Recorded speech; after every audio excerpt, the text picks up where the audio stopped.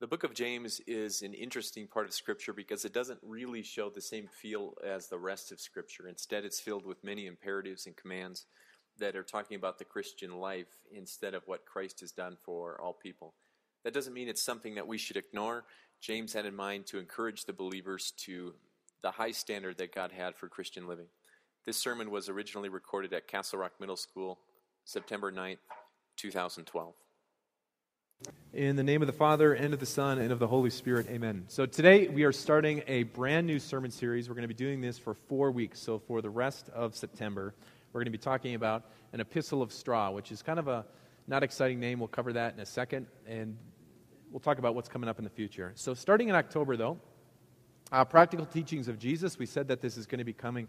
We're going to be in the book of Mark, the Gospel of Mark, and we're going to spend 2 months in the book of Mark talking about practical things that Jesus taught in the book of Mark, which would cover like divorce, money, greatness, things like that. So we're going to be doing that in October. And also in October, the slide did not work last week, and hopefully it works this week.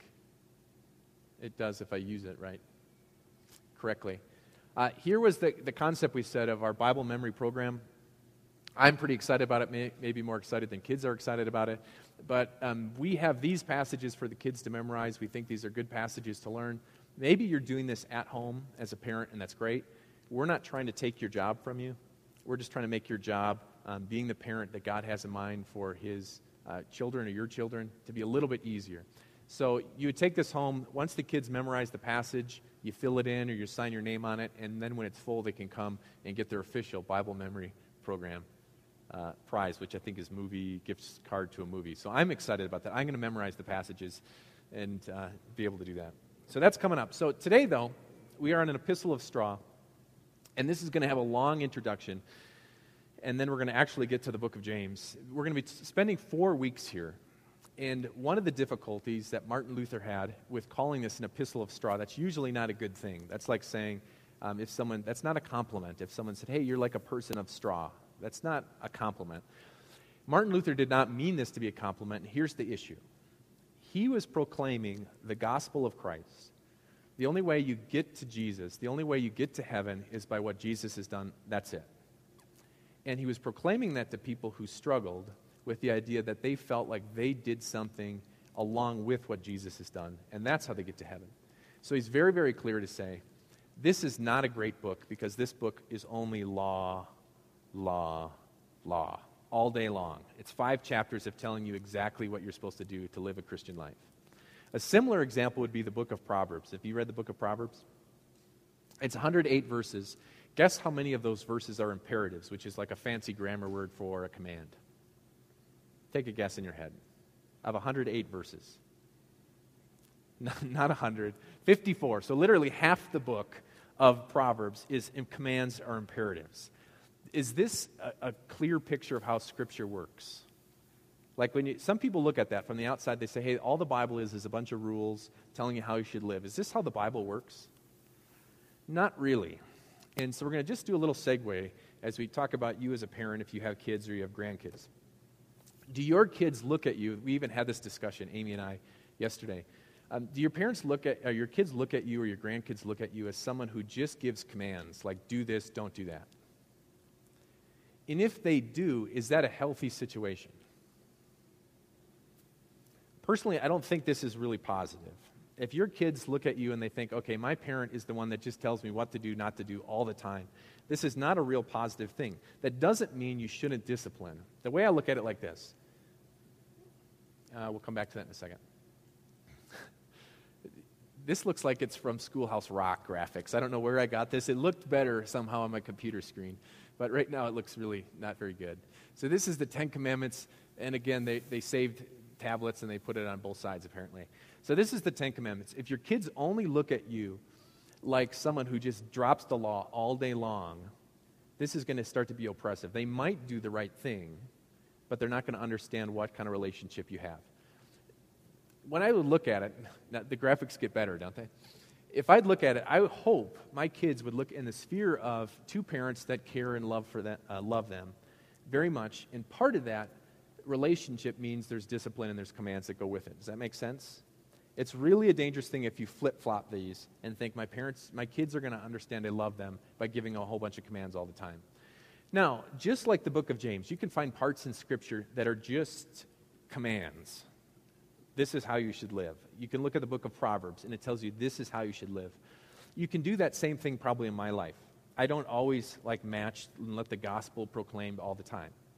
I'll give you an example. If you saw my kids' chore list, is that filled with gospel or is that filled with law? This is how you should live.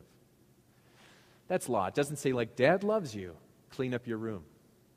Mom and Dad care about you and think you're special, take out the garbage. I don't mix these up very well. It's straight, this is what you're supposed to be doing. And you can do the same thing in Scripture. Now, in the Bible, though, if we look back at this picture, in the Bible, if you just think it's God's commands, and you zoom out and to get the full perspective of the main message of the Bible, which is not commands, God is not most interested in your life of following His commands, what would the picture be? I think a cross. And that's why it's so important to Christians. If you'd zoom away and see what the main message of the Bible it would be a cross. Within the shadow, somewhere in the back, would be God's commands for you. Does this make some sense? Why is this such a big deal? We're going to spend some time in the book of James. There is not a lot of good news in the book of James. There's not a lot of talking about what Jesus has done for you in the book of James. There's not a lot of crosstalk in the book of James. There's a lot of this is how you're supposed to live talk. And the only way that this can make some sense is if you constantly roll back and you remember this saying. We're saved by faith alone. We all agree with that. But saving faith is never alone. And the part we're going to be talking about in the book of James is the bottom part. We're going to be talking about what the Christian life looks like when you're connected. Ultimately, what's the biggest danger if you just talk about commands? Here's a graphic I've probably shown you before. There's a lot of graphics today.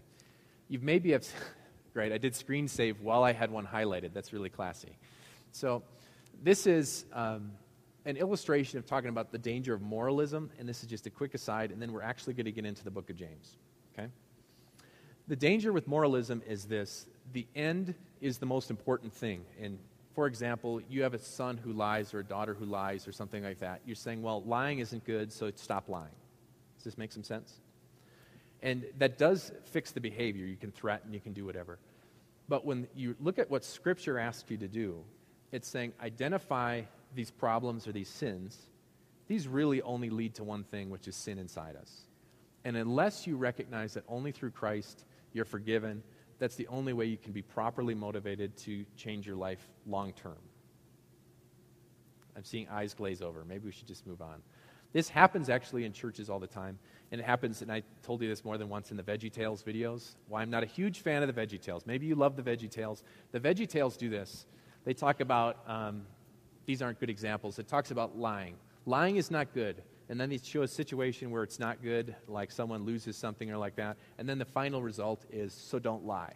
That's just moralizing, because you've taken out the motivation of recognizing your own sinfulness, what Christ has done, and that's how your life changes. Does it make sense? So if you're doing this to your own kid, you should step back and say, your grandkids, if I'm teaching my kids, just stop this behavior and fix it, you're really kind of missing the main motivation. And really you're focusing on the commands rather than stepping back and letting your kids see how much they love and you care about them. Okay, we could just stop there, but we won't. So we're in the book of James, and that doesn't mean there's no good news in the book of James. There's just not much. So this is in the book of James. You can follow along in your service folder if you like. Every good and perfect gift is from above, coming down from the Father of heavenly lights, who does not change like shifting shadows. So all he's saying is, keep in mind, everything you've got to live and breathe and function comes from God. Not only that, he chose you to give birth through the word of truth. So God chose you so that you might be a kind of first fruits. And we're going to speed through some of this a little bit quickly. All he's saying is you're important to God. You're like a first fruit. That's a special thing. And how did God choose you? If God had a kickball team, you'd be on it. That's what he's saying. If God had like a giant cosmic refrigerator, you'd be on it. If God actually wore like a locket, you'd be in it. So he's saying God has chosen you. And how did God choose you? Through his word. Now, that could mean you could just lay around and do nothing, but in fact, quite the contrary. We're going to spend some time in the book of James to say, now that you have this relationship with God, there's a lifestyle that goes with it. So again, not a lot of good news in the book of James, just telling you how to live. He says, "My dear brothers, take note of this. Everyone should be quick to listen, slow to speak, and slow to become angry." We could talk all day on the other one, and we will talk all day in 2 weeks, talking about your tongue and how you use it. That's James chapter 3. But we're going to spend mostly on slow to become angry. For a man's anger does not bring about the righteousness that God desires. So think in your head, do I have issues with being angry or being quick to become angry? Not me personally. Do you personally have that? And what's the big deal about being angry? I think anger is like a gateway. There's like gateway drugs. They say you got to be careful. If you start smoking, there's a way higher chance that you're going to start smoking marijuana. Does marijuana ruin your life? I suppose it could. But the chance of you going from smoking cigarettes to marijuana to other drugs, they call it gateway drugs. That's why they call that. I think anger is one of these gateway sins. Because you ever find yourself at the heat of anger, you get upset about something, and you're willing to do or say things that you normally would not. And did these just pop out of nowhere? Or all that anger really does is kind of open up and give the world a clue what's inside your heart. And I'll give you my own example. So anger is a dangerous thing because you're willing, at the height of the moment, and you know you shouldn't say it. You know you shouldn't do it, but you say, I'm going to do it anyway because I don't care. Take that. And you feel good for like a split second, and you're like, I can't believe I didn't put on some kind of filter. This doesn't mean like evil just produces out of nowhere. That just means what anger does is open up so the world can see what's really in your heart. I'll give you an example, and I've shared this story with you before. So I'm going down 441. I remember it fairly vividly. This is almost 20 years ago. I'm driving to go visit Amy, I think, because that's the only reason I'd be on that road. So I'm going to visit my probably girlfriend at the time or fiance. We've gone through the whole gamut. So we're driving along. This guy's driving next to me, and I've told you this before. I'm driving along. And I'm barely paying attention because there's like concrete walls, and it's just going around the city. So you're just kind of like this, listening to the radio. This guy's beside me, and suddenly he hits his brakes hard. And what would you do if someone behind you hit the brakes hard? I hit the brakes because I thought there must be like a deer, there must be a human being or something on the highway. So I just hit my brakes, I covered it, and I thought, okay, no danger, we're good to go. I thought there's something in the road. Well, the guy was apparently trying to get the exit, which was right there. So he thought, apparently, I was trying to cut him off so he couldn't get his exit, which is like the dumbest thing I've ever heard. I mean, this is in hindsight. 30 seconds before this incident, only in theory did I understand road rage. I thought, how can people get so angry? I'm driving along, this guy goes down, and he goes down the ramp, and I can still see this vividly, and he gives me double middle fingers. Double, with pumps. The whole way down. He's not touching his steering wheel. He's just doing this to me while we drive down the road. I'm not an angry guy. I seriously contemplated. This was a rational thought in my head. I'm driving along. I was going to go down the on-ramp. Like where cars go. Like this is a major ticket going on. It's like people would call in. I was going to go down the on-ramp and chase this guy down. I mean, this is why they don't allow guns on domesticated vehicles. This is a reason why. Because why? What does anger do? Anger just lets the world see what's in your heart. And it lets the world see what normally you have the ability to filter. So James says to you, as a Christian, you got to be very careful about exposing this world to anger, becoming angry, because it lets this stuff come through. So here's his advice. Get rid of all moral filth and the evil that is so prevalent, and humbly accept the word planted in you, which can save you. So we'll cover each of this in a little bit. Can you imagine trying to get rid of all moral filth in your life? Like just the culture we live in? How many movies could you watch? The Princess Bride, and I don't even know if you could watch Bambi. I mean, I don't even know. So there isn't much you could watch. So you'd have to cut out movies. How many books could you read? Not too many. Little Engine That Could, maybe. I mean, not a lot of options. So you could read like 2 books. There's like 1 movie you could watch. You could. There's not a lot of magazine articles. You probably couldn't even listen to the radio. Is it possible to get rid of all moral filth? Not really. Here's the worst part, though. even harder than trying to get it outside of the world is trying to get rid of the filth that's inside you, right? I mean, just think of the thoughts that are rattling around in your brain. How do you do that? Or the schemes that you've come up with, or what your heart longs to do. The picture that they have here is the picture of like filthy clothes. That's literally what it's talking about. So it's saying you are covered. There's this filthy clothes that are on you. Like I went to my great uncle's pig farm, and hopefully, did anyone raise pigs? All right, I just got to finish the story with apologies. So sorry, we go to my uncle's pig farm, great uncle's pig farm. My dad was excited. Uncle Leroy. Isn't it classic? I mean, his name would be Leroy, too. So we go to Uncle Leroy's. We drive there in our station wagon, which is one of these Chevy Impala. So it's like here to the curtain. That's how long our station wagon was. There's 7 people packed in it. And I've already told you what it's like to be with my little brother facing the wrong direction. It's called like the car seat. You just be like this. You have no idea where the things are going. And we get there. It's a hot day. Our clothes were infected with the smell of these pigs. This was not a clean pig farm, I don't think. Our car smelled like pigs for like a month. Just being on the premises for a short duration. We didn't eat there or anything like that. We just were there. And we got to my grandma's house, and my mom's like, put them in a bag. So all the clothes went into a sack. We sealed it up until we got back home. This is the picture, really, that it's talking about in Scripture here. He's saying the moral filth that's not only inside you is like these dirty clothes. And he's saying you got to get rid of these things. You got to get rid of these things because this affects your life. And instead, what should we focus on? Accept the word that's planted in you. The official story that I was trying to explain to the kids is this. There's a Native American chief. This is told by Harold Kushner, but here's what he said. Inside me there are 2 dogs. One of the dogs is mean and evil. The other dog is good. The mean dog fights the good dog all the time. And you can picture this, right? This battle. Inside each of us is a new person and an old person and a new person. They're battling all the time. How do I live my life?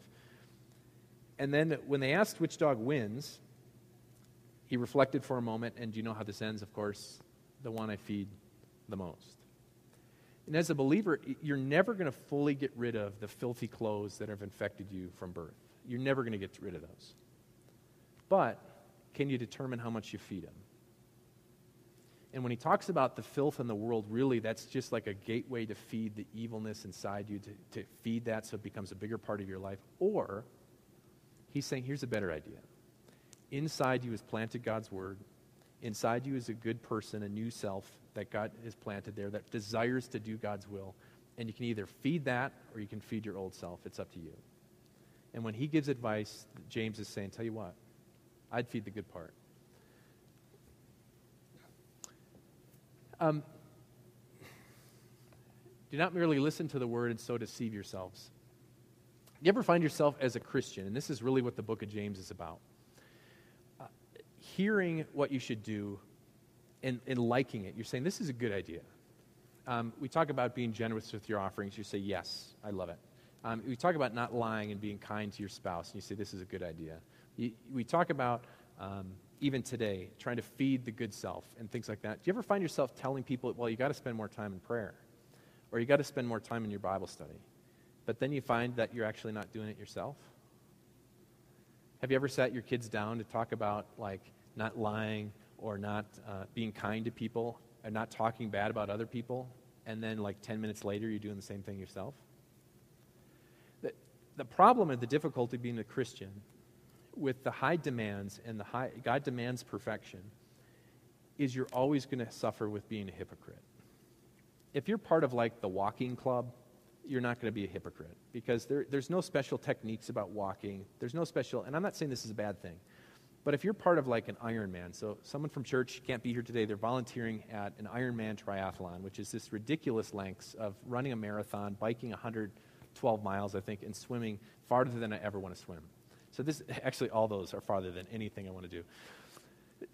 Do you think there's hypocrites within the Ironman world? Oh, all day long. Because anytime you're part of something that demands sharp discipline, demands high things, that demands all these things, you are naturally going to be a hypocrite. So does Christianity fit in the world of just hanging out, or does Christianity fit something closer to an Ironman? It's closer to an Ironman. The demands that God puts on you are huge. And with that, you're naturally going to be a hypocrite. So whether you're tired, whether you're apathetic, whether you're scared, doesn't really matter, because all these behaviors, these hypocritical behaviors, you could call them sin. And what James is writing to, the people James is writing to, is they struggled with actually doing what God's word says. They like the concept of it, just like we do. But he's saying, now when you leave these doors, I expect you to do something different. And so he says, do not merely listen to the word and so deceive yourselves. Do what it says. Anyone who listens to the word but does not know what it says is like a man who looks at his face in the mirror, and after looking at himself, immediately goes away and immediately forgets what he looks like. But the man who looks intently into the perfect law that gives freedom, that's the Bible that we're talking about, and continues to do this, not forgetting what he has heard, but doing it, he will be blessed in what he does. And we're going to cover that last part in a second. Can you imagine if Jesus was just a person who talked the talk and didn't really walk the walk? What if God said, hey, I want you to be born of a virgin? He's like, you got it. I want you to suffer and die. I want you to live a perfect substitutionary life. I want you to die on the cross and then rise again. He's like, hey, that sounds good, but really I've got different plans. What kind of Savior do we have? Do we have one that just talks the talk, or do we have one that said, God, I am perfectly going to follow your will. I will live perfectly in these people's place. I will die in their place. I will suffer in their place so that they can live. We have a Savior who said, I'm going to go all in for you. We have a Savior that said, I'm totally committed to you. We have a Savior who walks the walk. And he's asking you to do the same. And how do you do that? How do you change bad habits? You're not going to do it by staring at a book of James. You're not going to do it by looking at the book of Proverbs and just get all pumped up about following God's law. The only way that you can really change is by changing the inside. And the only way you can do that is step back and remember, what's the picture of the message of the Bible? It's not God's law. It's God's love, which we see in the cross. And only in the cross can you see how big God's heart is. And only in the cross can you see how God cares for you. And only in the cross can you see what God has done for you that changes you to say, I want to follow and live a life like God commanded. That's the only way. So we're going to spend 3 more weeks, talking about what God intends for you.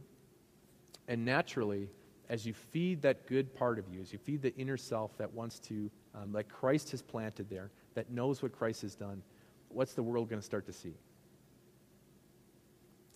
Just like your anger exposed the evilness inside you, really, the love as you learn more about Christ and you start to live his life, the world's going to see what's really inside you.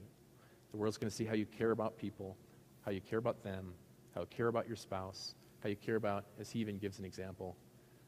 The religion that our God the Father accepts as pure and faultless is this: to look after orphans, widows, in their distress and keep oneself from being polluted by the world. So which dog is going to win? The one you feed the most.